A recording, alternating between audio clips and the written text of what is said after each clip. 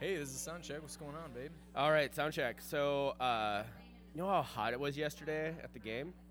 No, 'cause I was indoors. It was very, very hot at the game yesterday. Okay. But on Friday, I got some new underwear. Like I wear boxer briefs, for the listeners. All of our listeners know that. And I was at Target and I was like, I needed some new underwear, so I picked up some like Hanes, which is the brand I wear. I'm loyal to my underwear brands. But I picked up like this like really interesting weird fabric. It's like wicking fabric. Nice. For your undercarriage. And you're trying to desalinate your undercarriage. I have wicking material for like when I play sports and stuff, but I was like, never even occurred to me that maybe having fucking wicking shit for your balls might not give you swamp ass all the time. So I was at the game yesterday and I'm just sweating. I took my shirt off at one point. I don't know if anybody saw me on the TV. I took my shirt off and I was sweating like beads of sweat, like just sweat, like just draining down into my pants. My balls, my taint, amazing. Amazing. Where did it all go? I don't know. It got wicked away.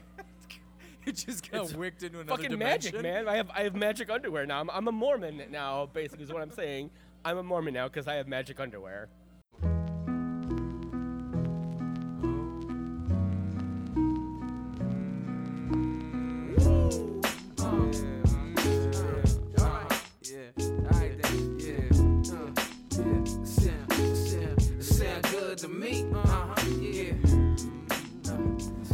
Live from Fitzgerald's in St. Paul, we are the Daves you know. This is the Daves I know.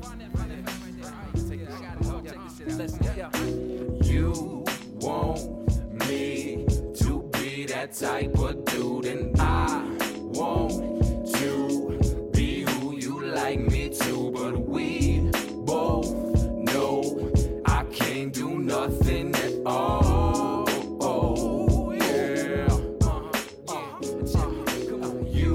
Say there's no use in We'll do a rum ham. Gonna do a rum hams later. Rum hams. So should we record this podcast? Yeah, probably should. I mean, I got all this stuff here. I mean, Yeah, it's like, you trekked up from Iowa to help yeah. record the podcast. So yeah, people shit on Iowa. That's not. Iowa's a shitty place to shit on. So I mean, was that a compliment or was no, in that it's shitty. It's Iowa. Okay. Before the trip down to Kansas City, my wife had never actually stepped foot in Iowa. Did she get off the bus at some point in She Iowa? did get off So the she bus actually in set foot Iowa. in Iowa? Yeah, like when we had the layover, like in like southern part of Iowa, which is basically like the northern part of Iowa, and that there's nothing fucking there.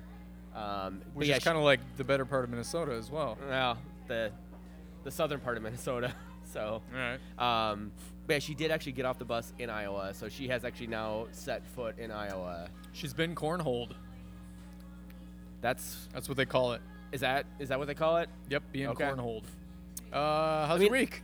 Good. I want to say about Iowa, like I shit on Iowa because Iowa's a shitty place. Who hates Iowa? We hate Iowa. I hate Iowa. But there's a shit ton of windmills in Iowa. Like I really appreciate their like alternative energy solutions. Yep, that and fucking corn ethanol, which is not a great thing, by the way. But whatever. At least they're trying. They're trying at least. It's renewable, if not environmentally friendly. Great for alternative energy sources. Also, back when there were only a couple of states that had legal gay marriage, Iowa was one of them. They were the first. They were literally the first one. It was by the courts. Minnesota. So it's weird. It's funny. Iowa was the first state in the union to legalize gay marriage, and it did it through the court system. Minnesota was the first one to actually do it by legislation, which is kind of crazy. Like the fucking Midwest. Yep, I mean, that's where your progressiveness. We got is Wisconsin, happening. which is a whole other fucking thing. Right. But at least Iowa and Minnesota are leading the charge in progressive issues, in spite of Iowa generally being a really regressive state. So I'll disagree. Whatever. Yeah. You had to spend time there as an adult. So fuck you. I lived there. I taught there. I know. Taught college time there. As an adult there. Oh, goodness gracious. So we're the Daves you know. This is the Daves I know. So we got a special episode tonight. we're going to look back at the last 2 games. Our previous podcast we previewed, we gave you a twofer. Both of those games have now happened, even though we wish they hadn't. We're going to give you a quick recap into those, and then we're going to dive into an extra special look at, we're about halfway through the season. We're going to give you some mid-season grades. We're going to give you a mid-season report card on not just the players, not just the different roles on the team, but we're also going to give you front office. We're going to give you coaches. We're going to give you other stuff like, I don't know, merchandise. We're even going to we're going to give ourselves a grade. And then we're going to wrap up by talking about the Daves I know and saying, have we done anything? Spoiler alert, 5 out of 5 would fuck again. Exactly. Well, yeah, you don't need to listen now because you've heard everything we're going to say. So let's look back on that's for the podcast and the website, not actually the other team. Right. It's not us. It's on the work we've done. So. No, it's definitely us, but like I'm not talking about the actual Minnesota United team. Go to Iowa. So let's look back on the games that happened. The first one, you've probably tried to block from your memory, so I'm going to remind you. It was, we went to New York. We went to the Big Apple. They took a bite out of us. We lost 3-1, which is pretty much in line with what you and I had expected. So what did you see at a high level out of that game? 3-1 is literally what I expected. I literally said 3-1. We played decent in the first 15 minutes. I mean, we weathered some storm. Then we actually started gaining possession for around the 7th minute or so, and it paid off. We actually scored the first goal of the game. Ramirez pounced on a ball. Ibsen had an amazing shot that Johansson just kind of, you should have done better on it. Right. But Ramirez was right there, and he put it in. And to be, I just want to step back and say Ibsen has had so many great strikes on balls that have like just not gone in because of like goaltender fingertips or whatever. He's gonna score one of those really soon. It's gonna be probably like in one of the goal of the year contenders, probably. Ramirez pounced on the ball. He's got 10 goals so far. He's the best American striker in MLS. The fact that he wasn't on the 40-man roster for the Gold Cup is, insane. But whatever. But after that, this game was a fucking. I mean, from almost that first goal, when NYCFC kicked off to restart play, it was basically NYCFC for the rest of the game. They're Minnesota didn't even. Seems like they tried to hunker down and defend, but they didn't really do any of that at all. So no, and it was a frustrating game to watch, and we watched it at the Nomad. Me and my wife watched it at the Nomad. It was a frustrating fucking game to watch. Oh, absolutely. And we've talked about this on the podcast, I think, several times, that Minnesota, even against better opposition, is not going to do better by bunkering. It feels that way because we're against a high-powered offense like New York, a team in New York that's gonna pounce on your mistakes. But we need to defend higher up there. We need to play a little bit more aggressively, swamp folks with the ball, because when we try to, and we'll get to it a little bit in the Columbus game with the goal that we saw there, but when we try to absorb pressure, we get dribbled around, we find guys out of position, and I think about Viva. I want to talk about Viva. In that game particularly, I thought Viva looked hopeless. Oh, God, yes. He was constantly getting guys around him. I think he played too centrally. It was like he didn't understand quite what he should be doing with his position. In fact, weirdly, I almost thought his right center back kind of role in that 5-4-1 that we played against the Crew was almost better for him. But anyways, he had guys going outside of him, getting behind him. He wasn't closing down on tackles. He looked he looked hopeless. Yeah, I mean, I have written down that Viva should not be playing 90 minutes on defense for this team, and we can get to Viva a little bit more later, because I have some thoughts on Viva, and I don't think he's been completely worthless, but there's definitely been some issues. The other I don't know, I'm just trying to think of one other good thing, and it's been Jermaine Taylor coming in and subbing and playing a little bit of minutes in the center back position. He was so fucking bad as a fullback. Right. That anything that's halfway decent is great. But even still, he slipped on the first New York City FC goal. And one thing that should be pointed out is that NYCFC put a lot of pressure on the ball after that first goal. But Minnesota generally withheld that pressure. All 3 goals by NYC were because of defensive breakdowns and defensive letdowns. And so, I understand we are absorbing a lot of pressure, but as we keep saying, in you in particular, for this team, the best defense, the best defense is a pressuring offense. Yep. And that we're forcing turnovers and we're creating conflicts on the ball up forward, and as opposed to like bunkering, and then we fuck up, and then of course they put the ball in. So it was a frustrating game. And then again, I don't know, one sub. We can talk about Inchy in a little bit, but I don't understand what he's trying to do. So well, I'll double down on a comment that I made on our last podcast. Who are you putting in? I mean, you've got the tough decision. I think it's tougher than some people realize, of tired legs and maybe chemistry that's not working in the moment versus, boy, look at the shitty quality of the fresh legs I've got on the bench. I do think it's a tougher decision than often he gets credit for, but there are some roster decisions that he makes that I don't find acceptable, and we'll talk about one. His name is Ibarra here in a moment. My favorite tweet of the night from that New York City game came from Bruce McGuire. He called it. He said, "We brought on Jome, they brought on Pirlo." That pretty summed much up the difference in these two teams. Yeah, holy cow. All right, let's move on to the next game. I just, before we start the review of this next game, I just poured myself a rum ham. The rum hams at Fitzgerald's. Actually, yeah. They poured me the hams and the rum, and I took a little bit of hams out of it so I could put the rum in, and let's fucking go. Cheers. Cheers. I think we need to make rum hams shirts. Yes. Yeah. We absolutely need to make rum ham shirts. Yeah. So if you'd be interested in a rum ham shirt, hit us up on Twitter. I shared this online. Let us know. I found a picture of somebody. It was a hams ad, and you could get at a bar what was called a hams job or a ham job, and it was basically just a can of hams and a shot of something terrible. Same idea, but instead of rum hams, it was a ham job. Do you want a ham job, David? Well, no, that was the can of hams and the shot independently. Not the one shot needs poured to go into the other. into the other one. That's what makes it a rum ham. That was what makes it a rum ham. Yeah. So yeah, no, I don't really want a ham job. I want a rum ham. All right. Well, all this is going to be cut, I hope. So let's talk about the Columbus Crew then. First podcast to bring you some coverage of that. So that's why you come here, right? For the analysis. Super hot takes. So if you had to, we dubbed a new they're no longer called hot takes for us. We like to call them hot tames. Hot tames. A fortuitous typo on our part, and we're like, you know what? No, that's actually perfect. They're Yeah. hot tames. So if you had 3 words to describe the performance against the Crew last night, what would they be? Hot fucking garbage.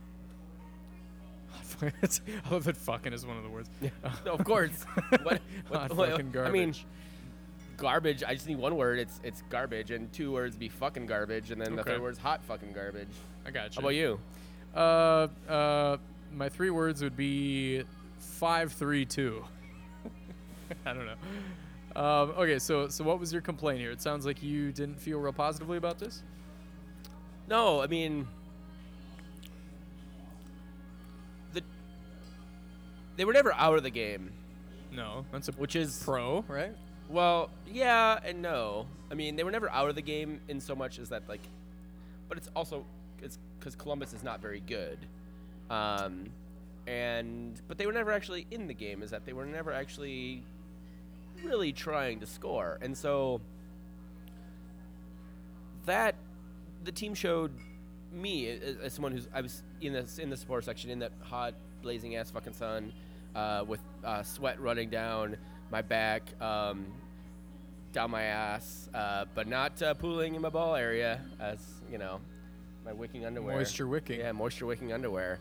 That just the team didn't look like they wanted to play there, and there's national team call-ups, so we're missing a good chunk of our team, a really good chunk of our team, like the best probably chunk of our team.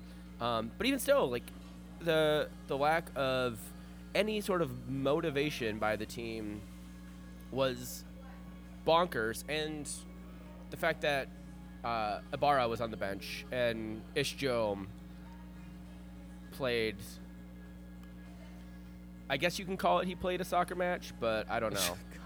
This is extremely negative. So let's talk listen, about Ish. I love Ish. Like, I've hung out with Ish several times at like season ticket holder events. He's a super nice dude. He's really engaged. He's one of us, which is great. Literally, I was hanging out at my house before we started recording the podcast, and I was playing with. I just got a new kitten. That's a new addition to the podcast. I have a kitten called. Everybody should appreciate this. Mixtape Discarude. Mix for short. Anyways, Let's dive into that later. I was throwing the ball back and forth for the cat, and the cat would bat it back and forth, and the cat had better ball handling skills than Ishjome. I did watch... Hot take. My cat has better handling skills than Ishjome. That's the hottest kind of tame. That's a hot tame. So I did watch... I watched Jome dribble at some guys and lose the ball before the defender actually had the opportunity to defend. He lost it all on his own. So that's true. That's not a skill that he has or has developed. I think he does have some pace, and that's a good thing. But I don't think he has like the soccer mind to put himself on all the right positions, things like that. So I don't care for him. I will. So two positives about Ish. When we had opportunities on or around the goal, he was there. He was finding the game. Now, when he found it, he didn't know what to do with it. But we've talked about guys before who, Kadri getting isolated, even Ramirez getting isolated, and he needs support, but he also needs to find the game. Ish found the game. He didn't know what to do with it when he found it, but he was finding it. Second of all, I think that this sort of wingback role that he had might have been the optimal role for him. I don't know if he has the talent to play MLS. I don't think he does. I'd love to see him get loaned out if we had the depth to even do that. But if he's going to play a role, the wingback role might not be a terrible one for him. It mostly relies on his pace to create some width and separation in the opponent's defense down there. Probably relies a little bit too heavily on his crossing skills, which are not be desired. No, they're not good. So, and that's why I'm saying I don't think he has a spot on an MLS roster, but if he has one, it may be as a wingback who can at least use his pace to create disruption with his position. I agree. I agree with you there. Like, the only position I want to see Ish playing is in that sort of wingback and what do you call it, a 5-3-2 or a 3-5-2 or a 5-4-1 or whatever the fuck we want to call it. He played that position down at Sporting Kansas in Kansas City for the Open Cup when they rolled out that really ridiculous 3-5 or. I think they was called a 5-3-2 or whatever, but it was really more of like a 3-5-2, 3-5-3-2. It's sort of, it just fluctuates based on like whether you're attacking or not. 5-3-5-2. I wish we could play a 3-5-3-2. Anyways, so the problem my problem with Ish is that he does occasionally have moments of like that he looks like he's competent, and so I'm with you. He's not a MLS caliber player right now, but I also think he's also the kind of player who needs to get time and needs to play. I think Adrian Heath also recognizes that, which is why I think he's giving him time in spite of the fact that he should not be playing on an MLS roster right now. And whether he develops that, I don't know. We'll see. Hopefully, God willing. This goes back to more things we'll talk about with our sort of mid-season review of everything. Like the fact that Ishjome is not out on loan right now and is playing regular MLS minutes says a lot about this team and a lot about this front office and a lot about this coaching staff. That is true. Our depth is so poor that we can't. I mean, when you say we're reliant on guys like Jome because we need human bodies around, or like that's because not a good he's place to be. like we have nobody else who in the attack. If we get like one guy goes down, we have nobody else. Like we literally, we'll talk about this later. Again, it's just, spoiler alert. Like we don't have anybody in the fucking attack anymore. Well, so let's talk about the guy we did have in the attack that we chose not to use, which is Ibarra. What did you think about Ibarra being left off the roster? We heard afterwards, ostensibly because he hadn't shown enough hustle in the previous game. Yeah, maybe he didn't have enough hustle, but I also call bullshit on that, and I probably also calling bullshit on Adrian Heath as a man manager. We've seen consistently that he basically like uses the games and as a way to punish his team, like his Jurgen style. He's mentioned before, like I think the guys who were really terrible needed to see the game out, in terms of like the Atlanta match and some other blowout games where it's like, well, why are you like intentionally embarrassing your players? And the fact that the entire Dark Cloud section was saying we want Batman, I think that was the only reason that Ibarra came on. I don't think if we had been chanting that starting in like the 70th minute or whatever, that Ibarra would even come on. I think Ibarra would have been left off the game, left off the pitch the entire match. Honestly, and that's, to me, that's insane. Ibarra is probably, right now, he's probably at worst, the 5th best player on your team, at worst, and probably, he's still getting his fitness. He was part of the Inchy's issue with him was his fitness, and he it suffered because he was not getting regular time in Liga MX. He's come back from that, though. But he's back from that now, and the fact that he can't use that as an excuse. And they were playing, that was their 3rd game in 9 days. Of course, people are going to have dead legs and things like that. It bothers me that this is the way that he's managing this team. And I remember somebody else who, I want to say was Notch.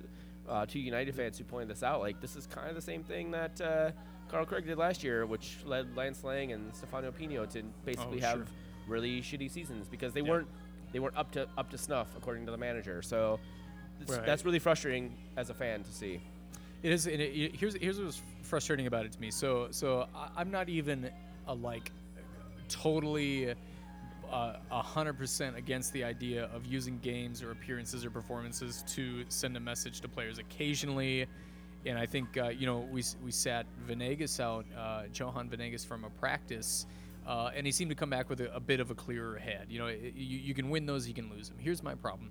We were so thin that the time is just not right for that kind of message. Not only were we thin just because of the players that we had available, but one of the players that we had available was Abu Danladi. Abu Danladi was listed as questionable coming into the game. He had an injury he was recovering from, and Heath literally chose to put out a semi-injured player and see if he could make a go of it, and that player had to be drug off the field halfway through the game because that injury continued to nag at him, rather than put on a healthy player. He'd rather endanger the growth and health of a player who's injured, who's a chronically injured, by the way, than to not send a message to Ibarra in this way. Wildly off base for a team that's where we are. I just want to point out, we only had 17 players on the bench at home. Well, we had 17 players on the bench at home. You should have 18 players. Now, we can understand, we've talked about this before, people get hurt on the road. Mark Birch, Venegas, a few weeks ago. And if you're only traveling with 18, that makes sense. We had 17 players on the bench. We did not have the full fucking bench at home. Yep. Some of that's bad luck. I don't even know. Plenty of that's bad luck. No, it's not. No, that's not fucking bad luck. No, that is poor man management. It can be two things. So obviously, there's poor management. Nobody's going to say that, we really bolstered the depth on this team, but we probably have more injuries than the average Bear, and we got hit by international call-ups. It happened all at the same time. I still think it's poor man management in addition to that. Every team has injuries. Every team has call-ups. Look at your injury rate. We have more than the average team. We're doing worse by that than many teams. Well, this is the team that still has Bernardo Añor on the fucking roster. I'm not saying we shouldn't get more people. I'm just saying that's facts. These are not disputable facts. That's on the front office. That's on. I agree. That's on it can be two things. No, but we can have bad luck and be responsible for not having things Bernardo to fall Añor back is not bad that. luck. We've kept Bernardo Añor on the roster. Bernardo Añor, when's the last time he saw the fucking pitch? The reason that we haven't signed new players isn't because that is poor management of your team. We haven't added more people because Bernardo Añor is on the roster. We're saving him. We just don't have more people. No, we don't have more people. We're also short three. We have 27 people on our 30-man roster, which actually is only 26 because we have an extreme hardship on our roster as well. How are we arguing about this? I think it's both things. No, you can underman your staff and get hit by bad injuries at the same time. But if you had 30 people on your roster, it would be less. You wouldn't have this issue. You're right. One problem is fewer than two. But both those problems exist. But you can have 30 people on your roster and then have bad luck, and you're not going to be stuck with less than 18 at home. We don't disagree with each other. I don't know how we're arguing about this. So the good news is that you got at least a version of your 3-5-2 out there. I think the difference between a 3-5-2 and a 5-3-2 is completely academic. If you want to argue it's a 5-4-1. Absolutely whatever, yeah. It's completely academic. It depends on whether you have the ball or not. Fine. Let's go talk about other United news. We'll take a breath. We'll talk about other news, and then we'll give our all right. I almost called it recipe. No, what I Yeah. meant was grades. I feel like I don't know why I called it recipe. I feel like we might have some arguments here too. This That's is fine. this is gonna be a good fucking podcast, Yeah, man. people like All right. anger. So other United news. There hasn't really been a ton. I mean, it looks like according to 55-1 that there's United is rumored to be signing Brandon Allen from New York Red Bulls on a loan for the rest of the season. He's an attacker. He scored, I think, 30 goals in USL for NYRB 2. He gives some attacking depth, which is great because we don't have any attacking depth, as we've talked about many times. Here's my big thing about that. So there's no doubt we need depth, and the fact that we look to be bringing on another living soul is a positive. It's not a positive. That said, we're filling a position at striker. It doesn't appear to me that he has a flexibility that he's going to move out to the wing. He's going to be that second striker, that center attacking midfielder type of dude.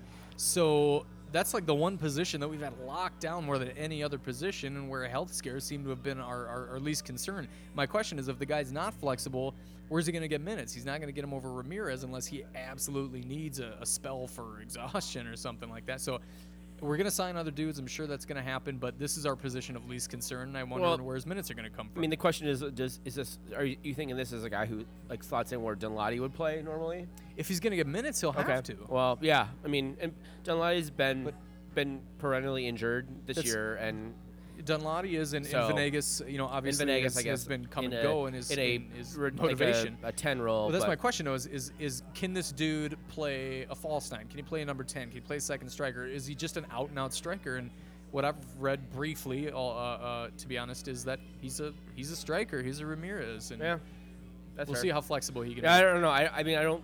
Yeah, we definitely need depth. He's a human person. That's fine. We also need attacking depth because we also maybe need to be able to bring somebody on for, say, a Venegas or somebody to provide maybe a 4-4-2, like two attacking forwards or whatever. So that'd be great. But you're right. This is the position I'm least concerned about. Right. So the other times, never mind. We got so much to talk about. Sorry. Let's go.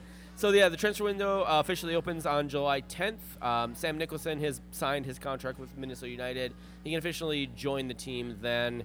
I'm sure we'll get to see him in that July 15th match against Atlas. Any other transfer rumors you've heard about Minnesota United? I know we should literally be signing about 15 players, but okay.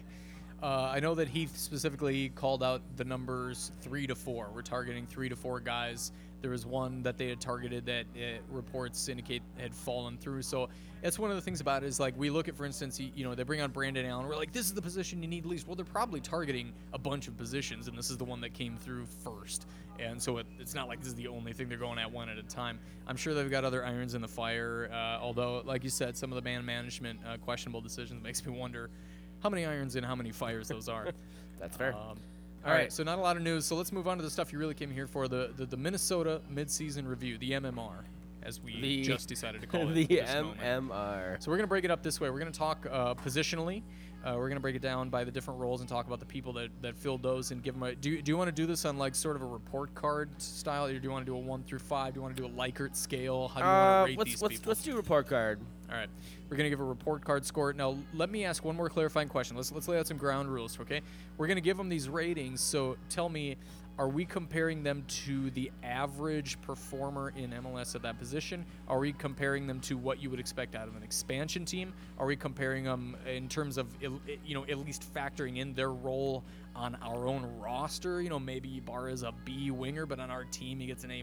Because what are the ground rules here? So, for me, it's kind of a little bit of what you should expect from an MLS expansion team, plus a little bit of what I would expect from a general MLS team versus how I view this person on an any other MLS team roster, basically. So it's all three of those things. Kinda, yeah. Okay. I mean, it's just I want to, and these are all obviously they're all super objective. We've all seen the games. We can kind of objectively. We should track down these people's parents and send them our report cards. Anyway, so I did actually, so when I broke my stuff down, I actually broke it down. I gave grades to each player, but then a grade generally to the position. So we're gonna do this very simple: keepers, center backs, fullbacks, midfielders, attackers, coaching, the front office, and then our simple grade ourselves. Our simple podcast. How about we do and this? We'll website. grade each other. We won't grade ourselves. No, I no, want no. you to grade me. Okay. And I'm gonna grade you. Fair enough.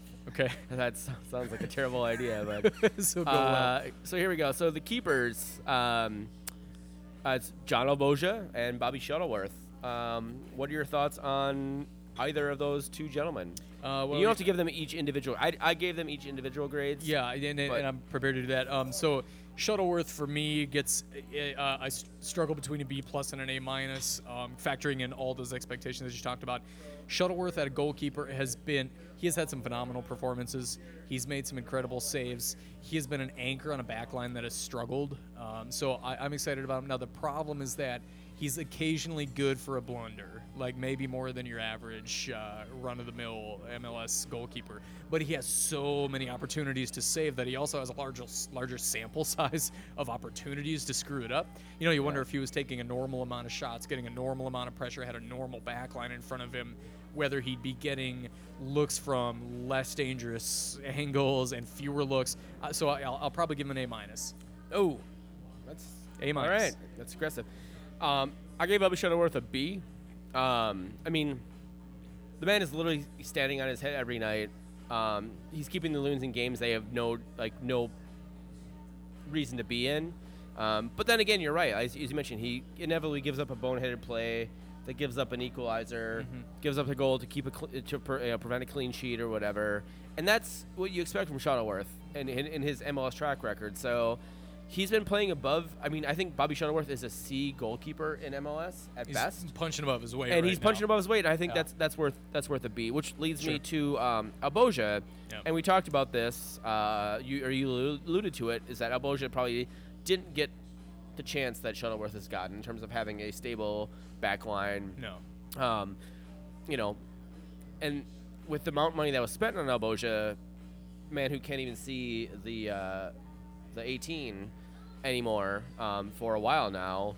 But for Demidov, this would have been probably the biggest mistake Minnesota made in the offseason. Again, done no favors by the back line of Demidov and Taylor in central defense. But again, he hasn't been able to get in the team. So I don't know if that's a factor of Manny and Amos telling Adrian to not put him in the lineup because they're sending him back to Sweden, ending the loan. I don't know. So I got a D+ for Alboja. And honestly, that's not really on him. That's mostly on Minnesota. That's more like how he turned out rather than his performance specifically. So I mean, averaging those two, I mean, I think the keepers get a C for Minnesota. They're not our weakest spot. I don't mind Alboga. I don't think he got a fair run. We talked about that. Yeah. I do think that the only half of soccer he played without that initial horrifying back line, he pitched the first shutout half of soccer that this team has had in its history. Down in Houston. Yep, exactly. So basically, I give him a C because we don't know any better or any worse, in my opinion. Let's move on to the center backs. So what do you give the keepers overall? Overall, if I had to give them overall, it's probably a C+, maybe a B-, again, because I don't think it's been a weak spot for us. I think that my biggest problem with goalkeepers is the money that we spent and the way that we got him. I don't mind Alboga. I don't even think he was a specifically bad decision, except that I think it's a bad decision to spend $230,000 a year on unproven talent from Europe when you can get domestic talent at a premium when there's good goalkeeping talent here. America produces goalkeepers, no problem. We didn't have to spend Alboga money on him, whether he turned out well or not. That's my real problem. So right. C+. I'll give you a C+, B- range. Okay. Center backs. Center backs. We have anything to say here, really, or A+ and we move on? Yeah, but not so much. We have Cabo, Demidov, Coleman, Taylor, and Greenspan have mostly manned the center back positions. So obviously we're both going to agree on an F on Demidov. Demidov was the worst, might be the biggest MLS bust in history. Loon's front office cannot afford to make another mistake like this. Not like that. Making $550,000 or whatever the fuck he makes a year. You know what was my biggest regret in life is, and I have some, is that in our second podcast, I said that we were watching Jermaine Taylor, and I said Jermaine Taylor and Vadim Demidov both had bad games after the game we watched. I said Jermaine Taylor, the thing about Vadim Demidov is he's not going to be this bad week in, week out. He's going to bounce back from this. Jermaine Taylor, he's never going to be better than that. I forgot about You remember this. that? Yes. Now, Taylor continues to not be great, but moving to center back, he's a hell of a lot better. Vadim Demidov was irredeemable, and holy Lord. Yeah. That's all right. a FFF. We can also agree on Brent Coleman being basically the breakout star of Minnesota United. I mean, not breakout to us who follow Minnesota United regularly, but as someone who's a capable center back in MLS, nobody expected Brent Coleman to be that person. No, maybe even like a year ago, people did not expect Brent Coleman to be that person. Right. I always had faith, Brent. I always had faith. I know you listen to the podcast. I always had faith. So I'll give Brent a B+ or A- depending on how much you want to weight those different things. Baby. So to find a place on Sporting, he'll probably find a place on a lot of MLS teams. Sporting is not the proper team to. No, that's not the right. I'm just trying to say what are the extremes here. He'll find a spot on a lot of MLS rosters as a starter. I'm trying to think of how much he stands out just because of how much better he is than the alternative. But certainly B+ A- range. He's been largely mistake free, and that has been our biggest problem. Is not that we don't have capable athletes out there; it's that we have people who are good for 3 dumbass decisions a game, and he makes fewer of those. That's true. Speaking of someone who has made dumbass decisions, but he's bringing those down immensely. Thiago Calvo. He started out slow. Francisco Calvo. Sorry, not Thiago. Stuck in 2016. Thiago Cavano, yeah. Francisco Calvo. He started really slow. He was giving up a lot of those dumbass mistakes. But he has been immensely better. He keeps getting better pretty much every week. He's not making many bonehead mistakes anymore. Maybe, it's instead of like 2 or 3 a game, it's now down to like 1 a game. Which is steady, great. Yeah. He finally scored last week, which is awesome because he's proven that he can do that in the Saprissa and at the international level. Like, he's got a bunch of goals for Costa Rica from that center back position, and he finally got one for us. So maybe that opens up another potential opportunity for, especially on corner kicks and free kicks, where Minnesota has struggled for a while now, going back to the NASL days. I give Francisco Calvo a B- in that he's wearing the captain's armband. He can put the ball in the back of the net. He's been a steadying presence on the back line. I'll give him a straight B. I think he's a really, like you said, a steady presence on the back line. We don't need phenoms. We need a steady presence. I think you would find a handful of MLS teams out there who, if you said, I will trade you Coleman and Calvo for whatever you've got as your starting center backs, and they would take that trade any day. Yep. And so imagine after those first 4 games, us saying that, wow, one of our strongest suits is that center back pairing. Good Lord. I'm interested in talking about Jermaine Taylor real quickly. Okay. He's the one I think we could probably give the most diverse grades on because his season has been so positively and negatively checkered. He's gotten enough minutes to say we know who he is, but also, he's ostensibly not a starter. So, what do you think about Taylor? I mean, I have to weight this based on his time at fullback as well as center back. So I give him a D+. Sure.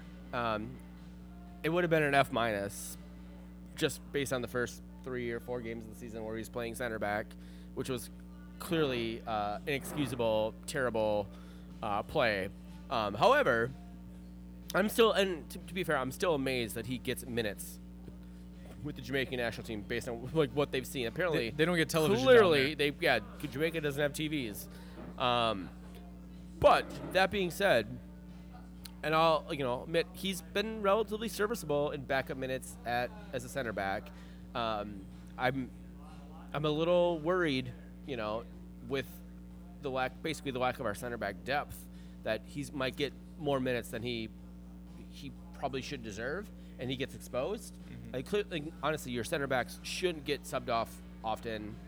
Jermaine Taylor's been getting some pretty substantial minutes at center back over the course of the last several games, and so we'll see. We'll see what happens when he actually has to provide that. And obviously, he should be with Jamaica for a while on the Gold Cup because let us pray that root against Jamaica. Whoever's out there, root against Jamaica. Well, I mean, Jamaica's not a great soccer team, so it's scary to say this. We need him back. root against Jamaica. I'm scared also to say that, but yes, we do. Yes. We absolutely do. So here's my All thing about Taylor. It's okay to have a backup. You don't need. Everybody wants like starting capable folks on as your backups, and of course that's the ideal. But it's okay to have competent backups, and I think Taylor has emerged as at least. I don't shudder when I see him come on. I say, all right, let's ride this out. Okay. That's okay. So I give him a C-. He got played out of position. I could easily be persuaded to give him D+, but I mean, if Jermaine Taylor had only played center back for the entire year, I probably would move him up into the C range. It's what he did as a including fullback the fullback. Yeah. So what do you have to give the center backs overall? I give them a C+. I got to do worse than that. Even as they've emerged as more competent, it's got to be a C- to a C range, probably a C- range, because even as steady as they get, they still have those bonehead kind of mistakes that causes problems. That's fair. Okay. Fullbacks. So this year so far in fullbacks, we've had mostly Mark Birch, the aforementioned Jermaine Taylor, Justin Davis has played a little bit there, Jerome Thiessen, and Kevin Venegas. All right, so if we're giving Taylor separate grades for center back and fullback, let me just give him a straight F right now. Yeah. As fullback, there's no way he should. I didn't ever even put play him on fullback. here because I'm not even considering. He doesn't. Not only does he have the talent to play fullback, I'm not giving him. I'm I'm not giving him any sort of. He's not even consideration an to fullback. okay. I'm factoring his F- play rolled into my okay. overall grade, but I'm Averaging actually out. giving him an actual grade there. Sure. So let's start with that. What I think is probably the easiest one, Jerome Thiessen. yes, absolutely. Best non-NASL signing by United this offseason, like with a bullet. Correct. He's been a very good fullback in MLS. He's been able to flip sides. He gives Minnesota literally the only flexibility they have on this roster. He can play left or right.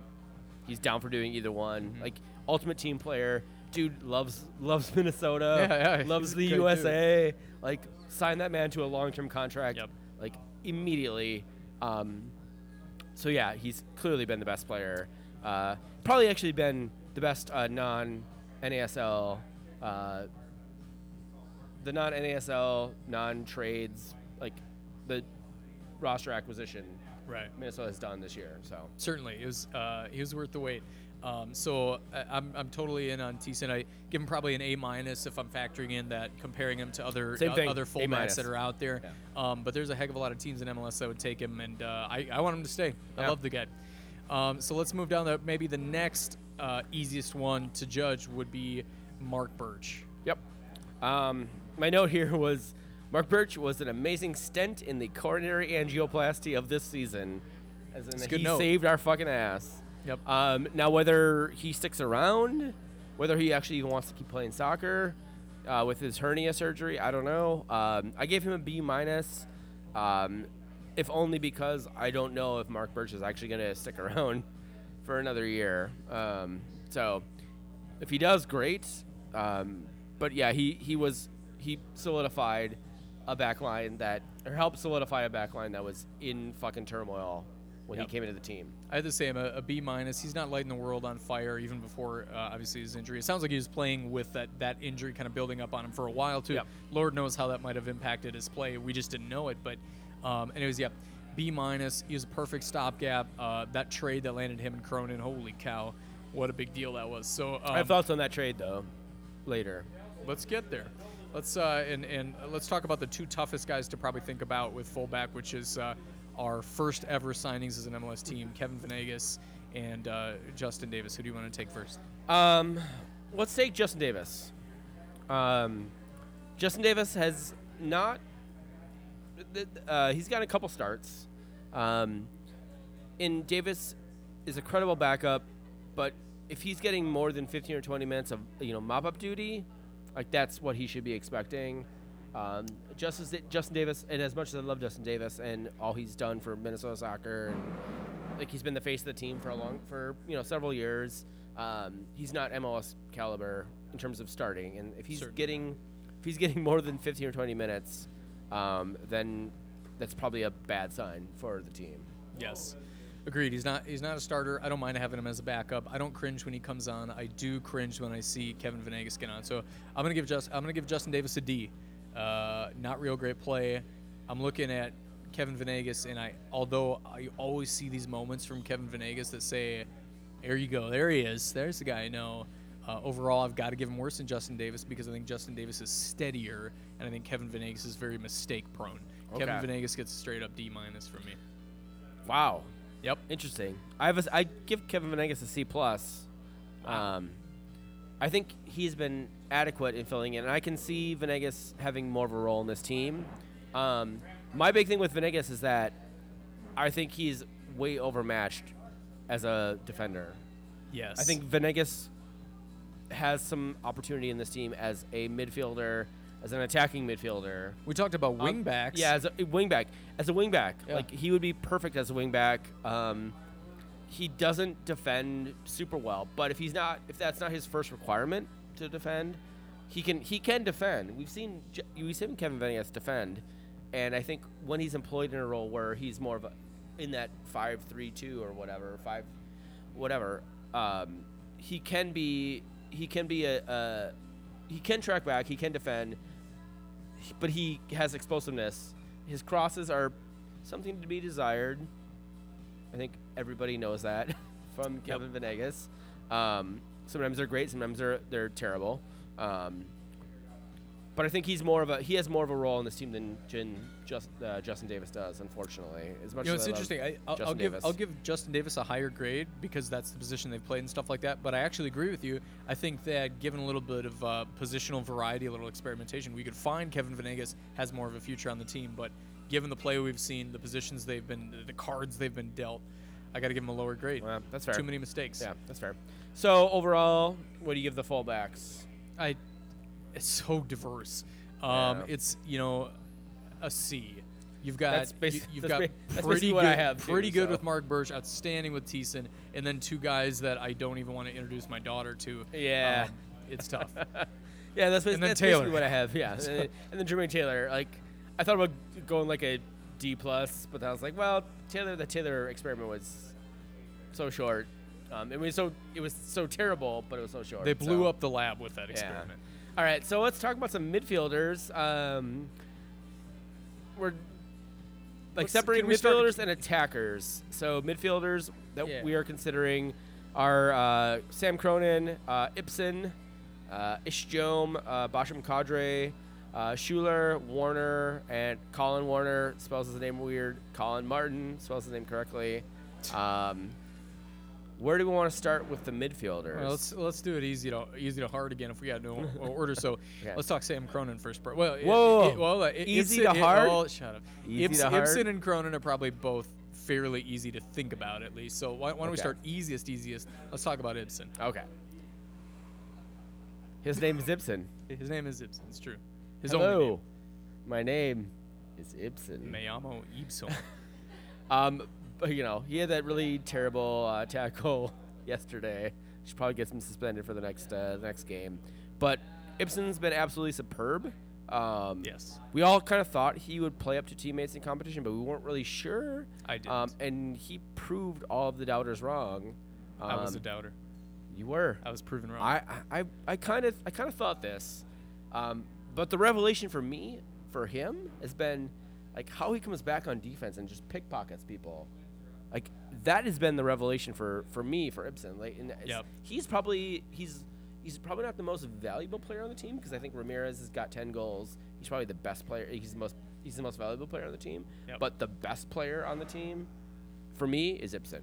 He plays two ways. We don't have a lot of guys that play successfully two ways. We have like Ibarra would be another one probably. Ibarra maybe, yeah. So I think that's crucial. I see that Ben Bear statistic float around all the time about how Ibsen has the highest usage or utilization rate of all players in MLS, which basically means that as a proportion of the passes that our team makes, a disproportionate number fall to him. We rely on him for more passes per player on average than any other player on any other team. There's good and bad things to that, but at least he's not cracking under that weight. He's still defending. He is delivering the ball to where it needs to be. Dude's got hustle. I remember the days we were talking about him just not being a 90-minute guy, and I was wrong. Yeah, straight up wrong. It was insane. A minus. He's not Valeri. He's not Diego Valeri. I'll give him an A minus. He's very, very good. Whatever. All right, Cronin. He's obviously the next best piece about this. And for me, Cronin, that trade sort of obviously changed Minnesota's season. I think Minnesota possibly could have gone in to be the worst team ever, but for that trade. And we'll talk about that trade because I don't think that trade is as good for Minnesota as people think it is. Not when you long term, look at how long term, no. But Cronin has stepped in. He's been that solid rock, like the defensive midfielder right in front of the back four. He wore the captain's armband against Columbus. He's a calming presence. He counterbalances what Ibsen does, and that he will stay back so that Ibsen can roam forward, get that shit. And the fact that they work together so well is so amazing. Paging Colin Warner on, hey, maybe don't just fucking roam forward all the time. As a pairing, perfect. Yes. They're a great pairing. Yeah, and I think just Sam Cronin on his own is a good, solid MLS player that Minnesota needed, a calming presence sort of in that midfield that they obviously clearly lacked before the trade. Yeah, is an amazing trade. So I'm giving Cronin a B+, all things considered. Really good, competent play. But he's also a quiet guy. He's not going to make the impact on the game where he's scoring goals and he's making a surprise run down. He does his thing. He's a workman about it, and that's cool. Let's get where it's trickier here. Midfielders. Why don't we? It's such a mixed bag after that. Let's move to Jome. Jome has probably seen as many minutes as any of these other guys. So we talked about Jome a little bit, but give him a grade at what he's done with what he's been asked to do. I got a D. He's absolutely lost for like 85% of the game, and then he does have some amazing sort of spurts in games where he is moving the ball. His pace is not what I would expect it to be for someone his age, and I think he tries to overcompensate with that with his dribbling, which is below par. Which is surprising to me as someone, I don't know, he straight up attacks opponents and thinks that he can just dribble by them. As opposed to like passing off and then making runs. Like he doesn't make my biggest complaint with Ish is that he just doesn't make runs. He thinks that he can just run at people with the ball. Get around him. And get around them. He's got Venegas syndrome. He's a little bit. And he's a big dude. So like maybe he thinks he can like bully them by just like running at them. But if he could figure out a way to pass and run, I think he might be unstoppable. But watching some of these guys like dribble at people and not realize that they're not good at dribbling, it's kind of like watching a dude at the Y playing basketball. I was like, dude, check this out, and he tries to dunk, and he comes up like obviously like a foot short. Like that's what watching these guys try to dribble. Yeah, like as I mentioned before earlier in that podcast, like my cat, like I literally throw a ball. And my cat has better dribbling skills than fucking Ish Jome does. He's got and that's cat-like reflexes. Well, he does not apparently because he has like dog-like reflexes, which is like I'm gonna hit at it once and then maybe come back to it. My cat, like literally, my cat will like pat pat pat pat pat pat pat and like run with a little ball in its paws, like 10 yards, like through our apartment. Like we'll just bat it back and forth, and I'm like, doesn't keep his head up though. Well, probably not. So. I think Zeller's cat probably C- for what the work he's done so far. That's obviously a physical talent, but Zeller, doesn't have a head for the Zeller game. kitten, mixtape disc career. Better than Jome at least. So Jome, I'll go in on a D with you there. Interesting pick here, Boshkim Kadri. What do you think about Kadri? Kadri, I'm gonna go C- with Kadri. He showed some flashes early, and whenever he's actually he gets into a game, he shows flashes of being a relatively talented midfielder. But that being said, he rarely gets onto the pitch, which leads me to believe that something is not right in practice. So I do think the dude needs a run out. He needs to be given the opportunity. I agree. And I don't think he was as poor as some of our other media counterparts. Maybe run out Kadri instead of Dunladi. We can talk about Dunladi in a moment. Clearly Kadri's not doing something in practice because why the fuck would you run out a guy who's just coming back from injury? There I agree, yeah. Basically any given Saturday, I'd probably roll out Dunladi over Kadri. When Dunladi's bouncing back from injury and I've got 17 dudes on the roster, I'm letting Kadri probably flex his legs a little bit. Exactly. So Kadri, I'll go in on a D+ or a C- for him, largely because I don't think he's been given the chance to succeed. I think that he's played in some groupings and with some I think that his minutes came before we found that core, and I think the 4-2-3-1 that is our most successful. He didn't get quite a lot of minutes with that core. I'd like to see. That said, he also within what he was asked to do, he's not tracking back and defending. We need more of that. That's not something that is tactics based. That's just him choosing not to do that successfully. He doesn't have like the speed of an Ibarra, or not that he's shown anyways. So it'd be interesting to see what he can do. But hell, maybe even in the hole. Maybe he's playing in that hole position we can't quite figure out. I don't know. Nah. What about Rasmus Schiller? All right. Again, but for Demidov, this might be the worst signing of the year for Minnesota United FC. Not good. And Bruce McGuire and I had a conversation about this when we were down in Kansas City for the Open Cup. I mean, I'm sure that Rasmus Schüller has completed more than 10 forward passes, but honestly, I can't remember 10. You have to do some research to find him. Yeah, I mean, and I watched the games, and I can't remember that he's completed 10 forward passes. Every pass from Schüller seems to be either, straight across or backwards, and that's not what you want from what should theoretically be an attacking midfielder. Right, and I had Schüller lined up to be what Ibsen would become. He was going to be that number 8 kind of in the middle of the field. Yeah. He's going to be more of a box-to-box dude. He's not going to be a number 10. He's not going to be making that final pass, but he's connecting the defense to the offense. And what it turns out being is he won't track back and defend. So that's one, talking about a two-way guy. Well, that's one way that's not working. He's not making aggressive enough passes. He's not making link-up play. He's not seeing runs other people are making, particularly from, say, our wingers. He's not going after 50-50s. I just don't see where's the value? I keep expecting to see where's the guy they saw, and I can't think of a single facet of his game where, like even Joe, we're like, well, at least he can run fast. At least he was getting in there, even though he couldn't put the ball in frame. He was getting involved. I can't even say any of those things about Schüller. No, absolutely not. That's why I gave him a D. I mean, probably should be a D-, but yeah. Yep. So I gave him a D. I gave him a straight D. Okay. Let's wrap it up with. We could talk about Martin, but Martin's got 15 minutes with us. Yeah, so I gave Colin Martin an incomplete because what the hell does kid need to do to get on the pitch? God fucking damn it. Yep. But hey, we're forgetting about our friend Colin Warner. Nobody could possibly forget about him.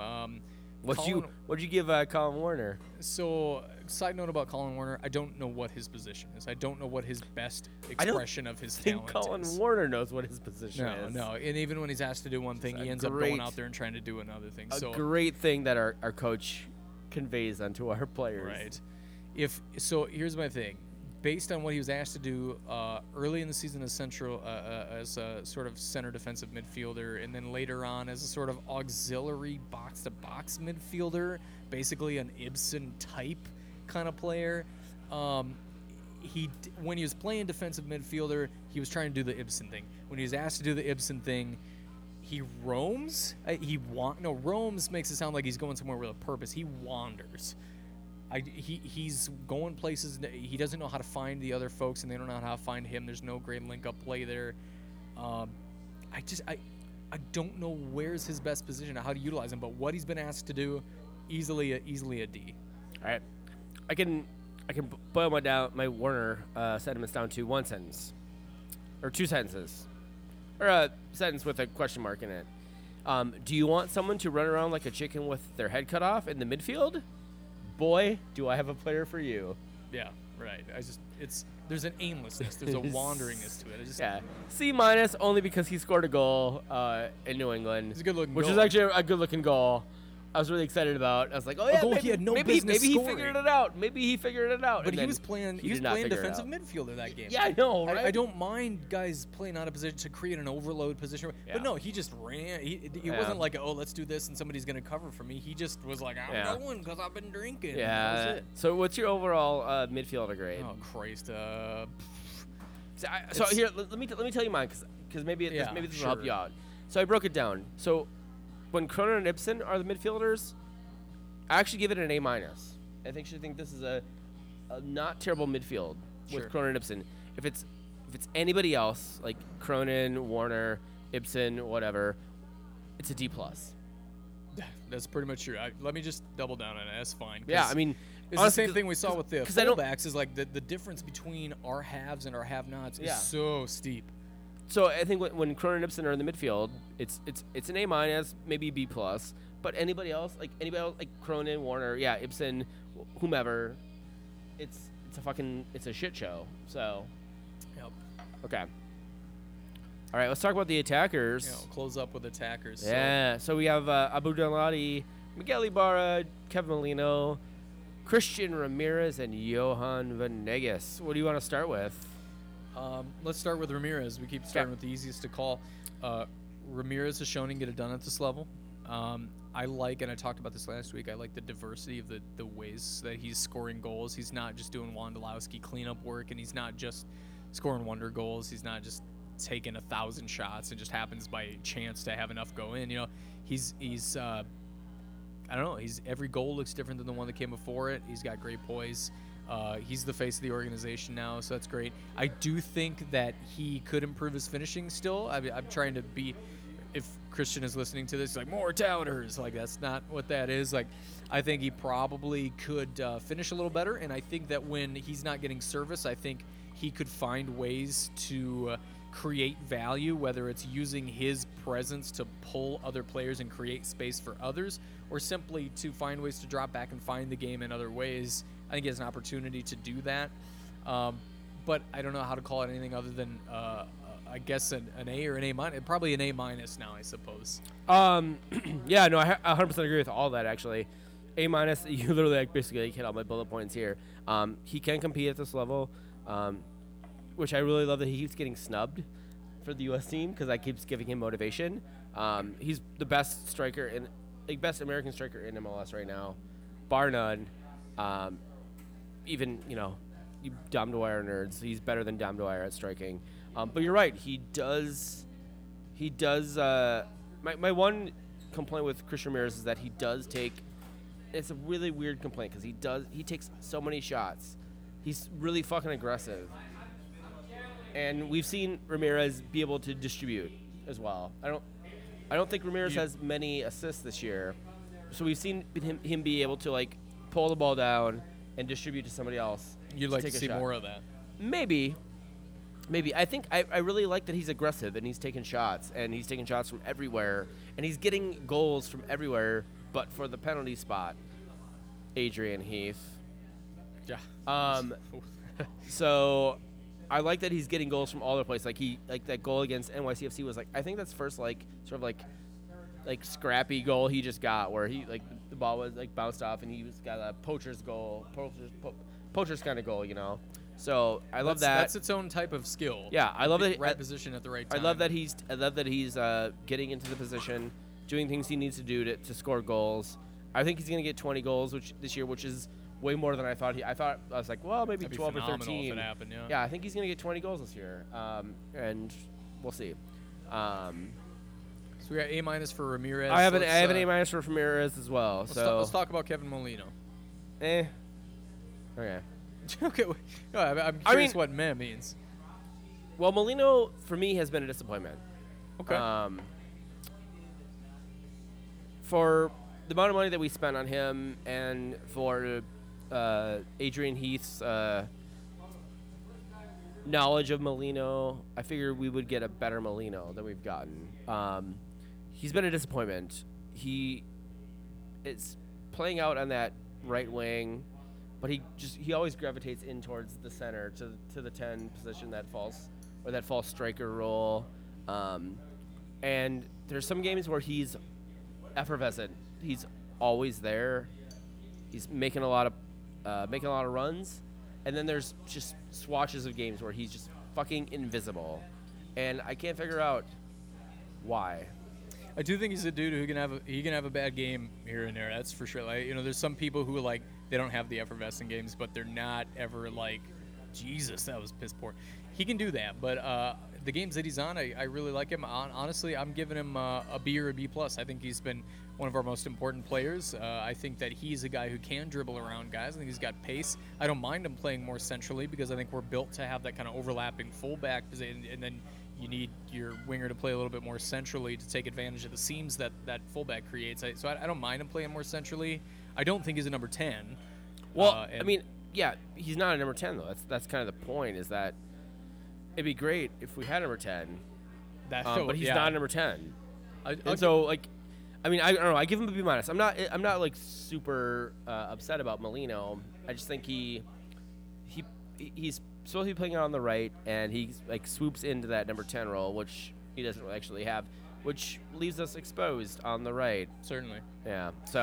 So what do we think about Miguel Ibarra? Huge preseason signing, club favorite, fan favorite. Yeah.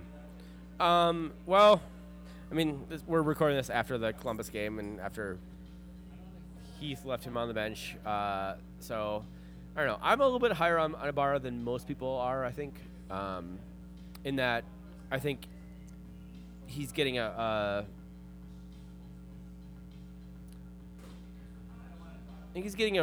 rough go from Adrian Heath. It clearly took him a while to get his fitness back because of his time in Mexico, and I think we all kind of expected that. We were all hoping it would come back sooner rather than later. Sure. But I think much like Heath not starting Ramirez in the season opening match, I think he wanted to hold off and waiting on actually giving Ibarra a full run out. So I think Heath has stunted what Ibarra could have done this year by holding him back. And again, this whole last, like, after the last game, I can't believe that Miguel Ibarra, knowing Miguel Ibarra, and I've met Miguel Ibarra, I've watched Miguel Ibarra like practice, like the fact that this dude is not running 100% all fucking game says something. Maybe it's not necessarily about his fitness, but about something else. Talking about attitude or whatever? Well, or maybe his feelings about the coaching staff or something. I don't know. There's a rift growing there, maybe. I give Miguel Ibarra a B minus, because maybe I'm higher on Miguel Ibarra than most. He hasn't been as great as he was in NASL, but I think he's shown all the things that he needs to show. Yep, I'm right about the B minus B range. I think he's good. I think that his game is different than it was in NASL. So if you thought it was just going to be the sterling playmakers dribbling around guys doing creative stuff, I think that his time in Mexico, he learned different skills, especially when he was asked to play defensive roles and stuff down there. He plays as a two-way winger now. He's much more likely to hang out wide and then deliver crosses. I like the Molino. I like the Ibarra that we saw in preseason, where remember when Molino and Ibarra were overlapping positions? I mean, it was just chaos. It was just this beautiful, beautiful chaos of creating overload situations. I kind of liked that fluidity. Yeah, but and I think that I was saying I think that part of that is that's Heath does not like that. I know he doesn't, and I think it's too bad that we've gotten away from it. I think it'd be a great use of Ibarra. I agree.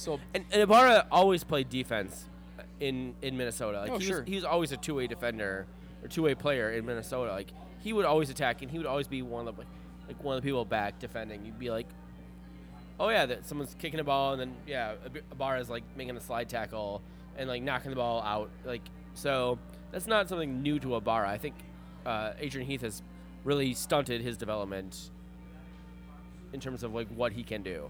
We're about to get to the coaching there, so let's wrap up our attackers here. We'll talk about Abu Danladi next. We were wondering where he was going to get minutes, and he's turned out to get minutes. Yeah, give him a C+. He's been a roller coaster of emotions. The kid has obviously some growing up to do mentally.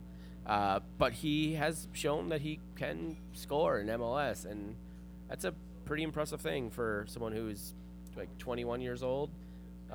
He's clearly like the best of the super draft class so far. Yeah, but it's definitely looked that way so far. The question is he going to stay healthy? Which was the question before we even drafted him. Yep. And I'd like to see the connection continue to improve. He's playing like a rookie who's getting minutes now, right? He's there's ups and there's downs and there's learning curves and there's stuff like that. So I'll give him a straight C+ probably, but I'm happy with where he's at. Yeah. More than anything. And finally, probably the hardest one to talk about, Johan Venegas. Where do you rate what he's done? He has off days. He has on days. So for me, Johan Venegas he's not a complete disappointment, especially since we traded the number 1 pick in the expansion draft for him. But he's so fucking frustrating sometimes. Like, he has brilliant passes and movement, and then oftentimes looks like just sullen and frustrated. Yep.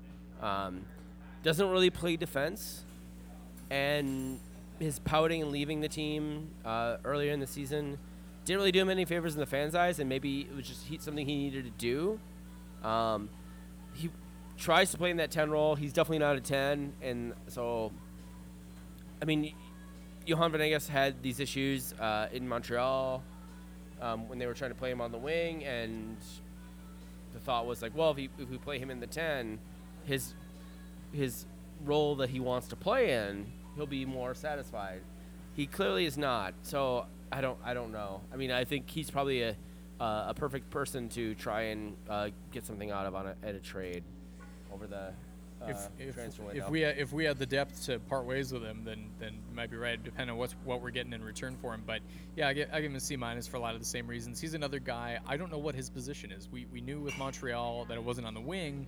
Now we're playing him more centrally. Well, he's not a number 10.